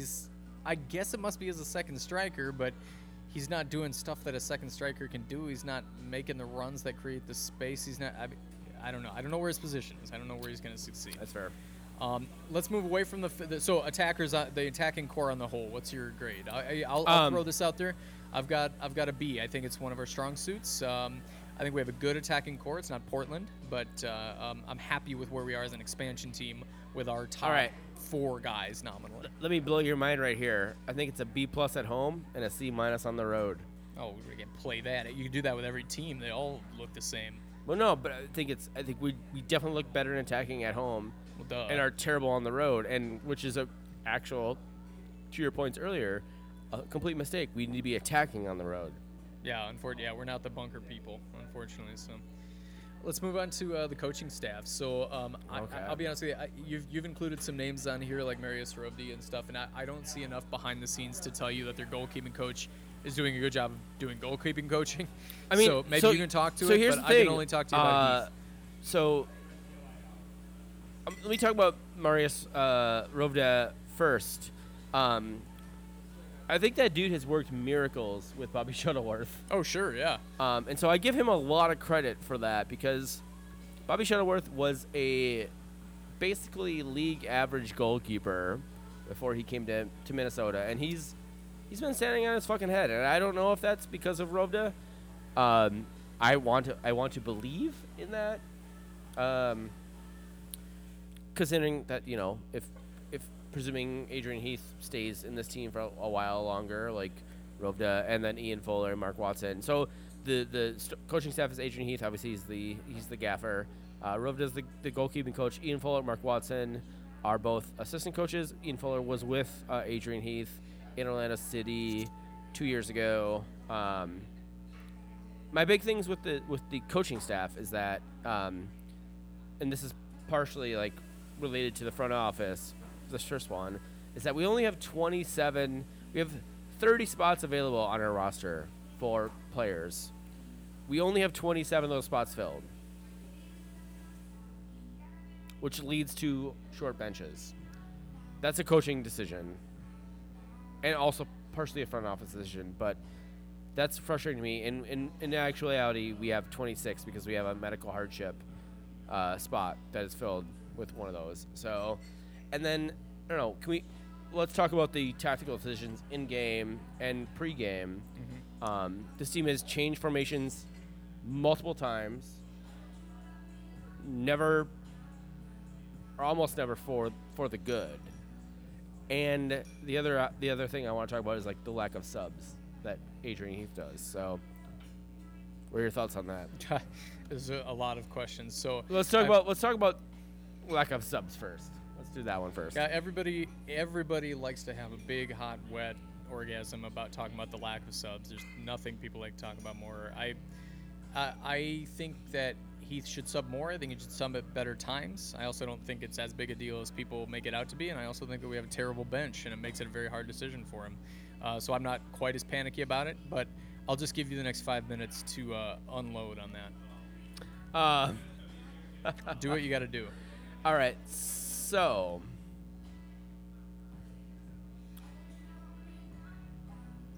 the lack of subs. My wife has created a workout regimen based on how many subs Adrian Heath actually puts out. So she only has to do like one sit-up a day? Well, it's like if he puts out all 3 subs, she has 50 push-ups, and it goes down from there based on how many. So if he puts out 2 subs, I think it's like 25, and then 1 sub is like 10 or whatever. Okay. Which is a great workout regimen.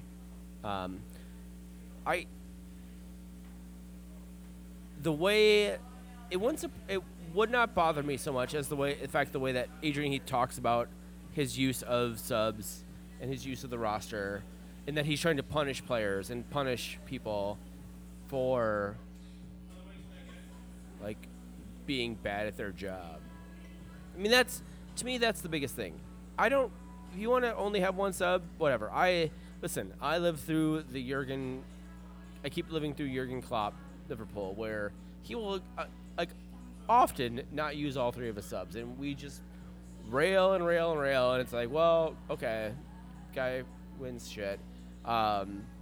Adrian Heath hasn't won shit in a long time. True. Sorry to say that to you, Austin Aztec fans and Orlando City proper fans. He hasn't won shit in a long time, and so trying to make a point about things, I guess, I don't know, by not subbing your entire as many subs as you possibly can is one thing. Now, he also has had a short bench many times, not of his own accord, but he's also partially responsible for recruiting of the players and things like that. So he's not entirely unresponsible for the things that he is, the situations he's put himself in. Certainly not. So the fact that he refuses to sub in people when they are getting the shit kicked out of them, in terms of I'm going to prove a point to these players that they fucked up, which he's basically said multiple times. I find that really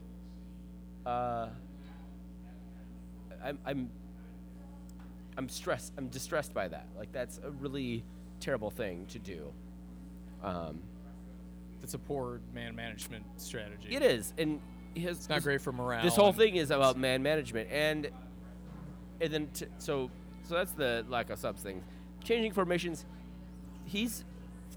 Adrian Heath has said that he wants to run a certain formation, and yet we've seen how many different formations from Adrian Heath in the last 6 months? Well, plenty of different formations, including this 5-4-1, which was not a 5-4-1, but whatever.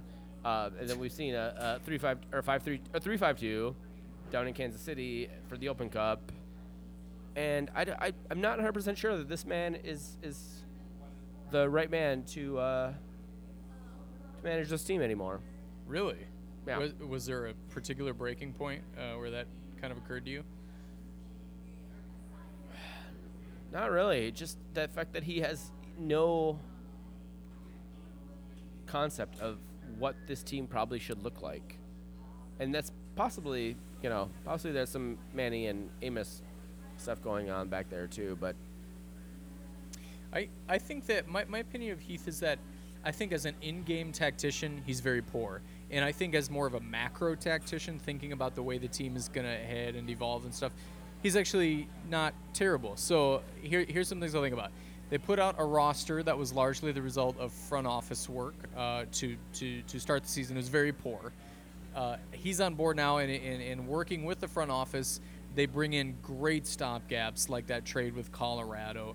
I think probably the Thiessen trade was in work for signing was in the works for a little while, so that's fine. I think that he has, after those grave first performances, I think he's found ways to use players to a better effect. I think a move to a 4-2-3-1 with the players and the positions that they're at, and my nominal 4-2-3-1, by the way, has Ramirez up top, probably Dunladi in the hole at this point, Molino on the right, Ibarra on the left, and then everybody behind it is probably obvious. If you think about the move to those players playing those positions compared to what it looked like in those first few games, I think he's made macro-level decisions that have taken a terrible team and made them watchable. I think is he perfect? No. I think as an in-game tactician, I think not only does he make subs, not ideally, I don't need to take an hour and a half to talk about his subs. I know everybody wants to, but I think he also responds tactically poorly to what he's seeing the other team do. I think about the Kansas City game that we all went to down there on the bus. We started off okay with a high press. Kansas City figured out the high press and say, hey, we're going to counter press on that, and we're going to not allow you to do that. And then Heath was just like, well, that was my one trick, and then did no tactical decision to overcome that.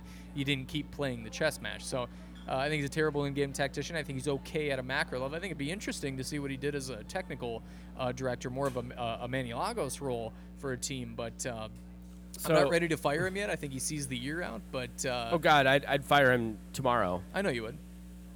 We can disagree. I fired him yesterday. Okay. Listen, and this is partially on the front office. We don't have our full complement of players. We have 27 players on our roster. I think it's much more on the front office than and only 26. But that's on Adrian Heath to advocate for himself and say, listen, I need more players in this fucking pool of people. How is that? That is clearly that's on the front office. Yes, I agree 100%. But the coach, who's part of that front office, should actually absolutely say, listen, even if they are fucking USL players or whatever, like, I need players that I can bring in. That is the biggest problem for me with the coaching. Like, actually, I think Rovda has done an amazing job with Bobby Shuttleworth, and I think actually, giving if Alboja had been given the opportunity that Shuttleworth did with the players that were in front of him, probably would have done the same thing with Alboja. But for that, like, the tactical decisions that Heath makes in game are baffling. The roster changes and the lineup changes that he makes pregame are consistently baffling. This is D+, and I don't want to, I never want to advocate for firing of a coach, but God damn it, I'm close. It sounds like you're extremely close. I give him more time. I would like to see, in working with the front office, what the team starts to look like as it fills out its depth, as it puts players behind him. My personal opinion is that I don't know enough about the workings of a relationship between a coach and a front office that says I can tell you that Heath isn't advocating for more people. And honestly, frankly, I don't think you do either. I don't think we know that he's not advocating. Clearly, he doesn't have the staff he needs. I don't know how much of that is his fault and how much is not. He's brought in late in the game. I think the club that he was dealt at that very outset, he had some hand in. I think the front office had their irons in the fire before he got there too. So mixed bag there. I think he's fixed holes, and I think that counts for something. But I think the real test is going to be this next transfer winter. It's his team. He has all the advocacy in the world he could expect to have with the front office now. It's not like when he got signed on, we're like, well, we got some guys already, and we've already got these irons in the fire, and you've got a month. Good luck. To be fair, this window is going to be the test of you're now totally integrated with the team. What can you do?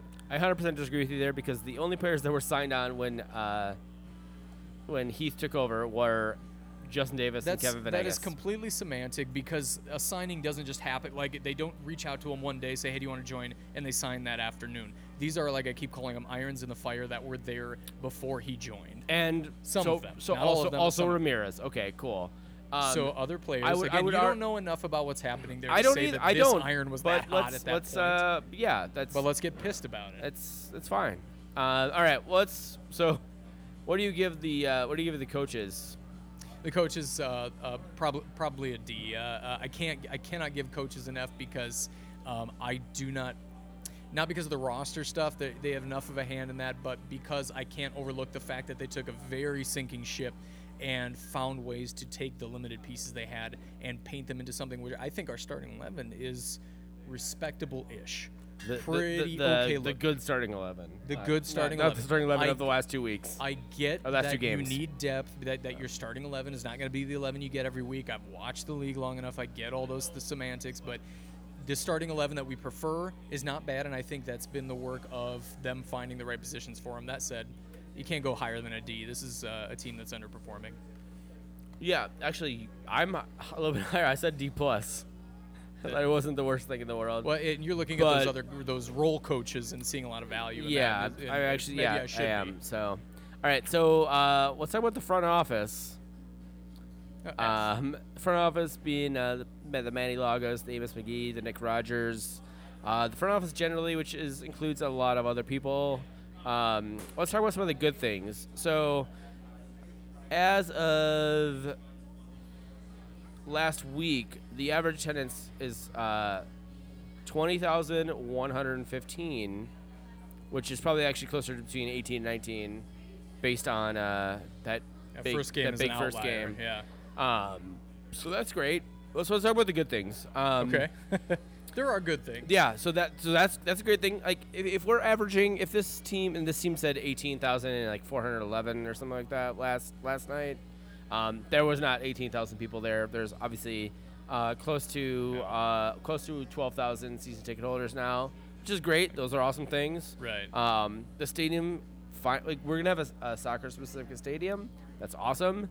That's a big thing. So those are the good things.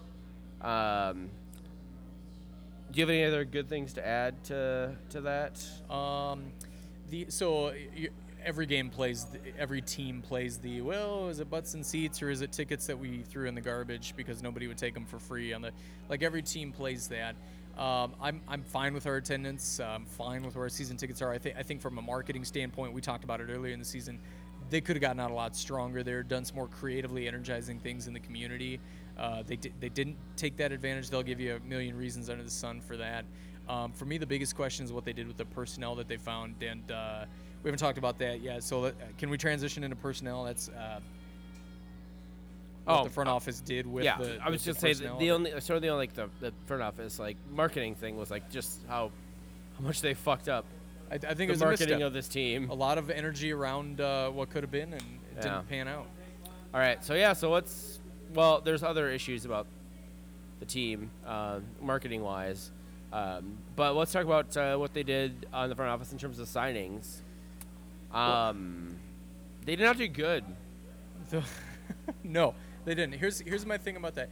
Not only did they bring in guys that they totally misestimated the value of them. Obvious roles include Vadim Demidov and Bashkim Kadri and stuff like that. But the value that they placed on guys tells me that they are not strong at valuing talent. Even if they're strong or weak at observing it, they don't know how to value it. Even if they saw the very best versions of Demidov, and we didn't see it. We don't know what they scouted. We don't know what kind of logic they used to say, this is the guy we want, give him the captain's band. It couldn't have said something that says, give this guy over $500,000. Given a goalkeeper that's unproven in MLS, $200,000 a year, not a thing that you need to be doing. You can look up and down the roster and make similar comments about a lot of people and say, where did you come up with that number? Why that number? That is a big problem to me. Obviously, the signings that they chose, the European signings, largely bust, but we can't overlook the fact that these guys found Thiessen. They found Calvo. Molino obviously came with Heath. I feel like Molino was a good get, and they're willing to splash cash for him in a relative sense, more than I thought this team was going to be willing to do. And they brought NASL guys and weren't afraid to bring in NASL guys that were unproven, but turned out to be the right call. You can't overlook that stuff. But signings, trades, well, not all. Largely poor. Not all the NASL guys. And they went 2 for 6 in international signings. Calvo, Thiessen, of course, absolutely. Sure. But After Kadri, Schuler, Demidov, Aboja, steep drop. They went 1 for 3 in international signings.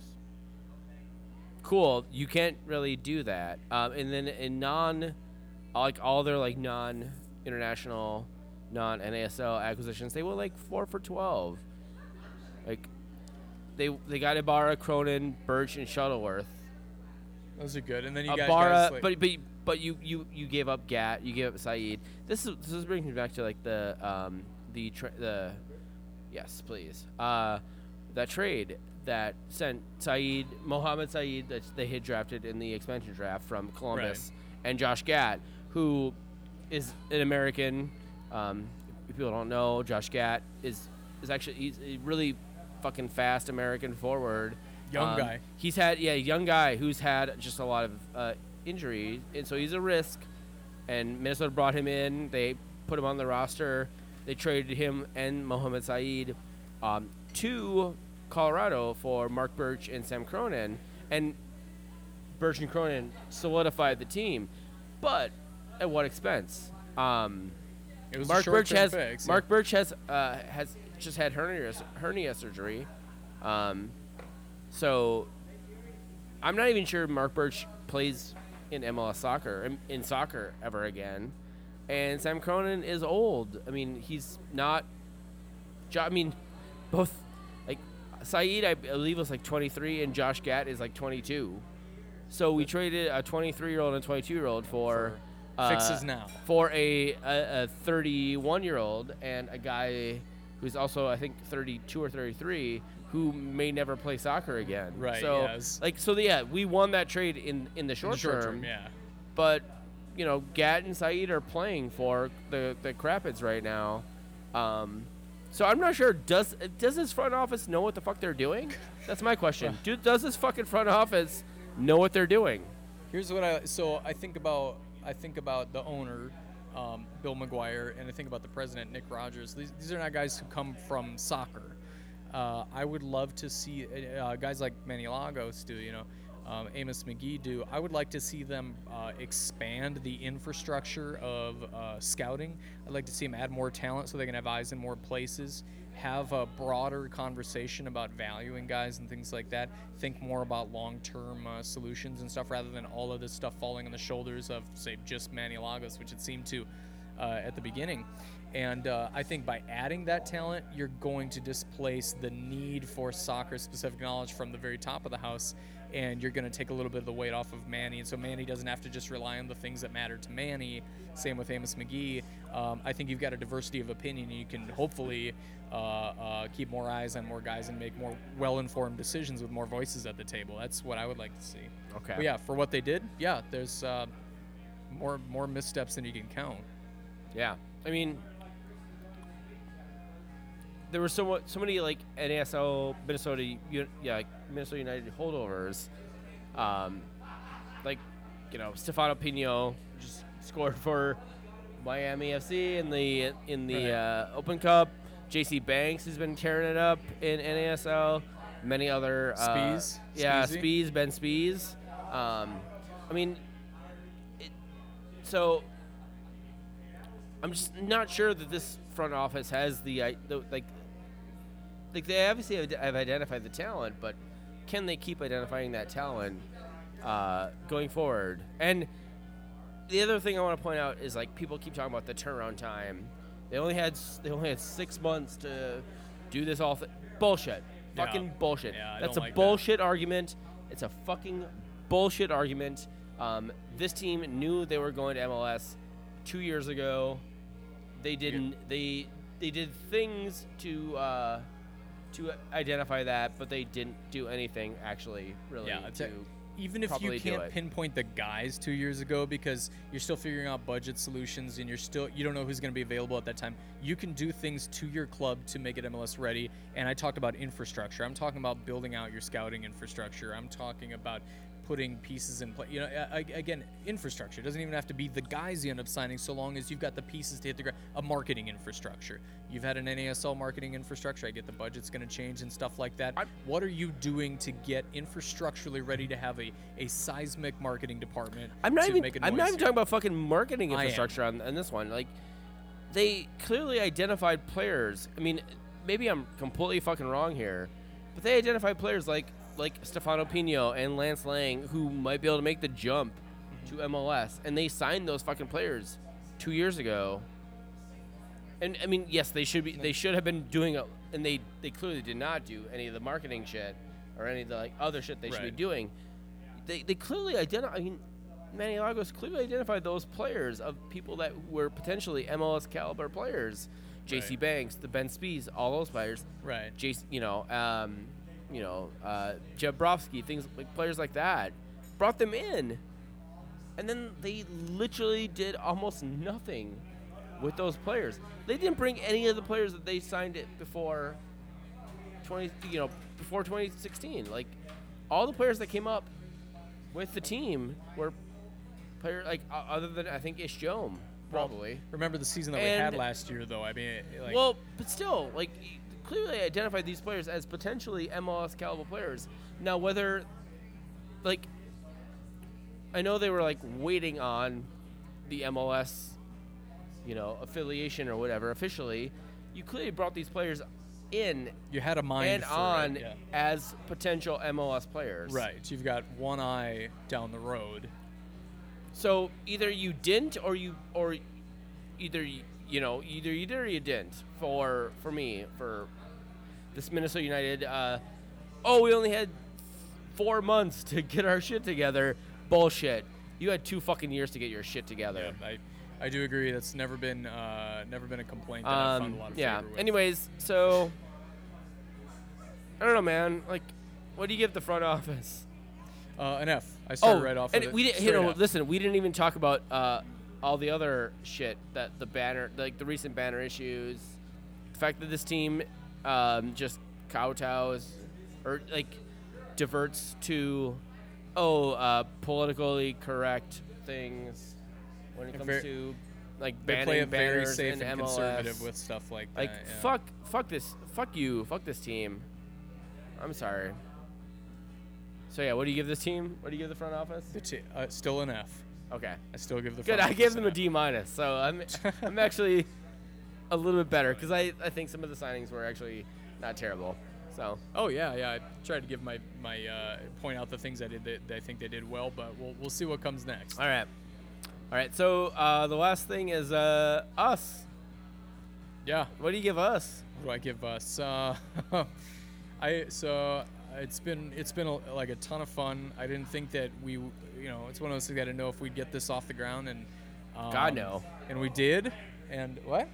I didn't think we would either. Yeah, it's just one of those things you talk about, and it never comes to fruition. But we did it. We put the money into it. We put clearly a lot of time into it now, and we're 20 episodes in formally at this point, which is pretty awesome. Yeah. We've got thousands of listens now. Thousands of listens. We do, absolutely. I know. It's like it's a 20 ridiculous episodes number, or 19 episodes. It's like 10 episodes per listen. So yeah. We outside of that we've got the site. The site wasn't something that was even an initial thought, but we knew we needed a place to put the thing and talk about it, and then we just said, hey, we've got this thing, let's see what else we can do with it, and that's blown up since then in the ways that we use it. Today personally I mentioned that today I published my 100th thing about soccer this year, and that's just in 1 year. And if you think about the season only having started in March, I've been putting out stuff since then at about the pace of a thing a day. Totally unsustainable pace. So I'm really excited about what we've done and the reception we've had, and I hope we can keep doing it. Cool. There's another part of me that wants to burn all this equipment and never do it ever again after tonight. All right. So what kind of a grade do you give the TDIK? B minus. A lot of personnel decisions that we could have made better. Probably some marketing opportunity here. No, we're good. All right. I like it. We have our own voice and we do our own thing. I give me an A minus. All right. There were a couple of episodes early on where I was clearly super inebriated, and we've gotten better over time. slurring my words, and we've gotten a lot better about that. So there you go. There was an episode or two where you were also super inebriated. I'm usually pretty good, but occasionally. So I give us generally like an A minus. Like we can get better. but we're gonna get better. All right. So, and also 5 out of 5, I'd fuck again. So, there you go. All right, let's power through everything else for the podcast because this is gonna be a long podcast. Do not edit any of this shit out. We'll see. This is gonna be a long podcast. All right, week 19 picture didn't happen. NYCFC versus Minnesota ended at 3-1. We both picked this one. Yep. I know you had it exactly right. I was pretty close too. I did. I had it we were exactly right right. on here. Yeah. Friday, RSL versus Orlando City FC. 1-0 to Orlando City SC, and nothing happened. We did not predict that one, so. I don't know how we did. Looking back at it, I'm like, what were we hoping for? I don't know. Kyler Aaron's a fucking idiot. I'm just going to use this podcast as say, do not drink and drive, kids. Saturday, Chicago versus Vancouver, 4-0 to Chicago. We both predicted this one. Montreal versus DC United, 2-0. I predicted that one. DC United may even be worse than Minnesota. That's a hard thing to deal with. FC Dallas beat Toronto 3-1. Jesse Gonzalez is very good at soccer, and I really hope he actually gets a serious look at 2018. I predicted that one. Dave Martin did not. As usual. Yeah. Sporting Kansas City, Portland 1-1. Larry Thunderstrike. Tim Malia saves a penalty, and nobody predicted that one. Atlanta beat Columbus 2-0. You predicted that one, Dave Martin. Yeah, because I'm fucking brilliant. Yeah. All right. Colorado beat Houston Dynamo 3-1. Dynamo are really shitty on the road, and Dave Martin predicted that one.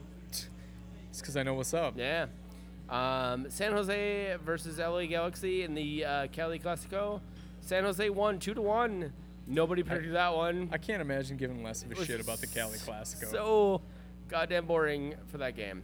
Sunday, Philadelphia beat New England 3-0. I predicted that one. Where are all the Cody Cropper lovers now in Minnesota? Hey, Cody Cropper finally added me on LinkedIn. Did he? Yeah.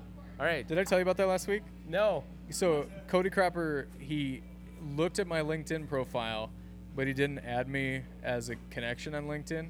And I'm like, okay, what were you looking for that you didn't find on my profile, Cody? And then apparently, like, just today, he added me on LinkedIn. So now I'm thinking, like, so not only what were you looking for that you weren't happy about when you saw my profile, but what happened in the last week that you, like, considered and reconsidered and said, you know what, fuck it, I'm going for it. Wait, Cody Cropper's on LinkedIn? Apparently, yeah. Okay.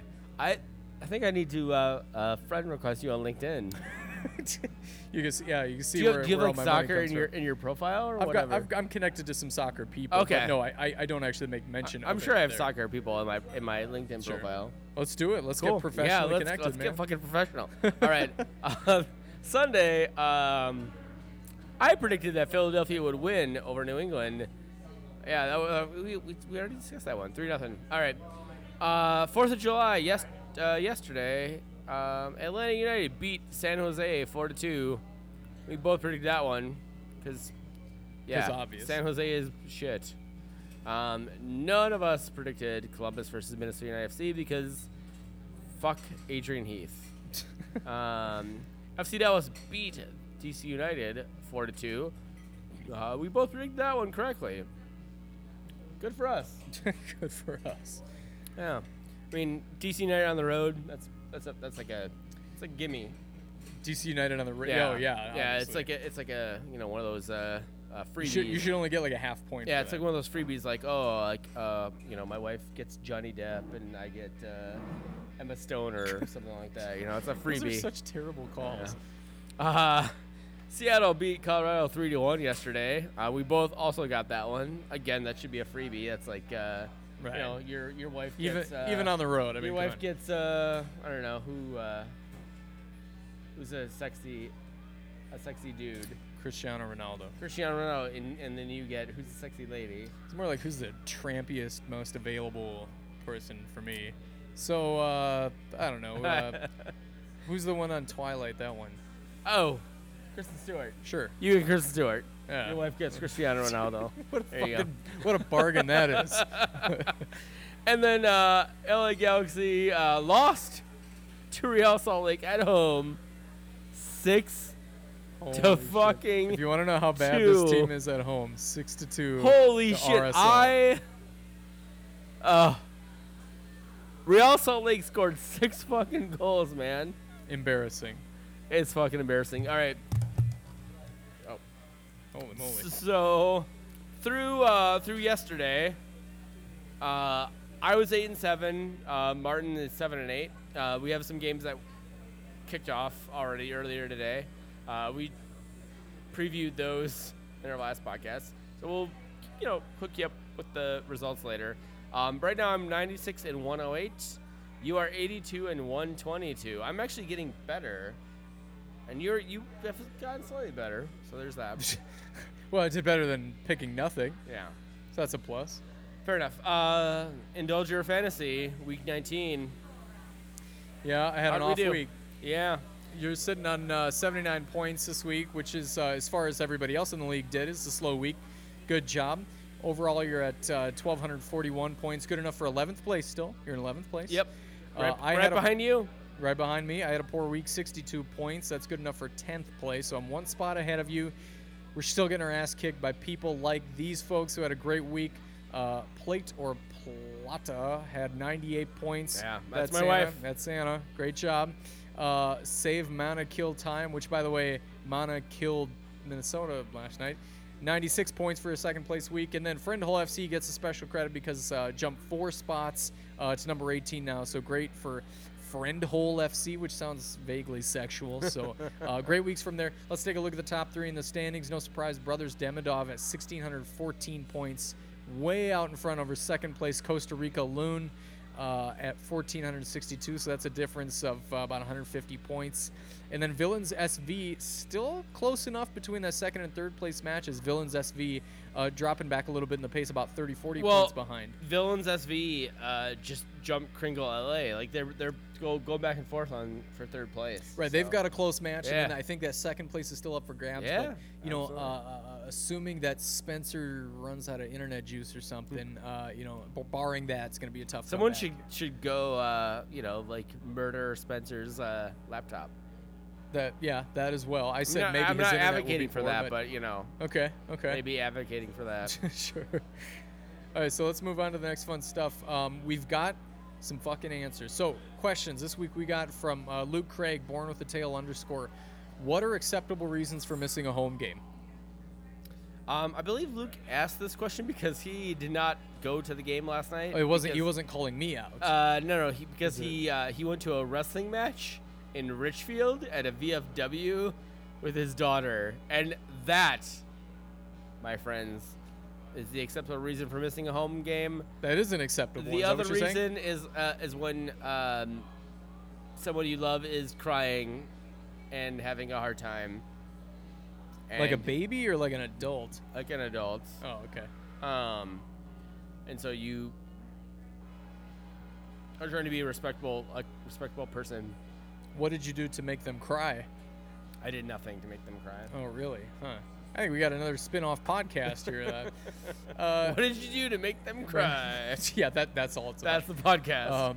I try to take a little bit of time for my family if other stuff has been crunched. If I've got work, I'm working extra hours, and maybe there's travel in there. Plus, we've got a busy week from other events that just go on in our life. I will put the game aside to spend time with the kids. They're still young. They're both 3.5, and that time is very meaningful to them.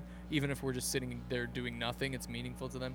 So, I will make space for that, and that's why I don't go to any away watch parties anymore, because that's them time there. But outside of that, I don't usually miss them for my wife unless we've got our crazy week or she's having a tough time. I'll get out there.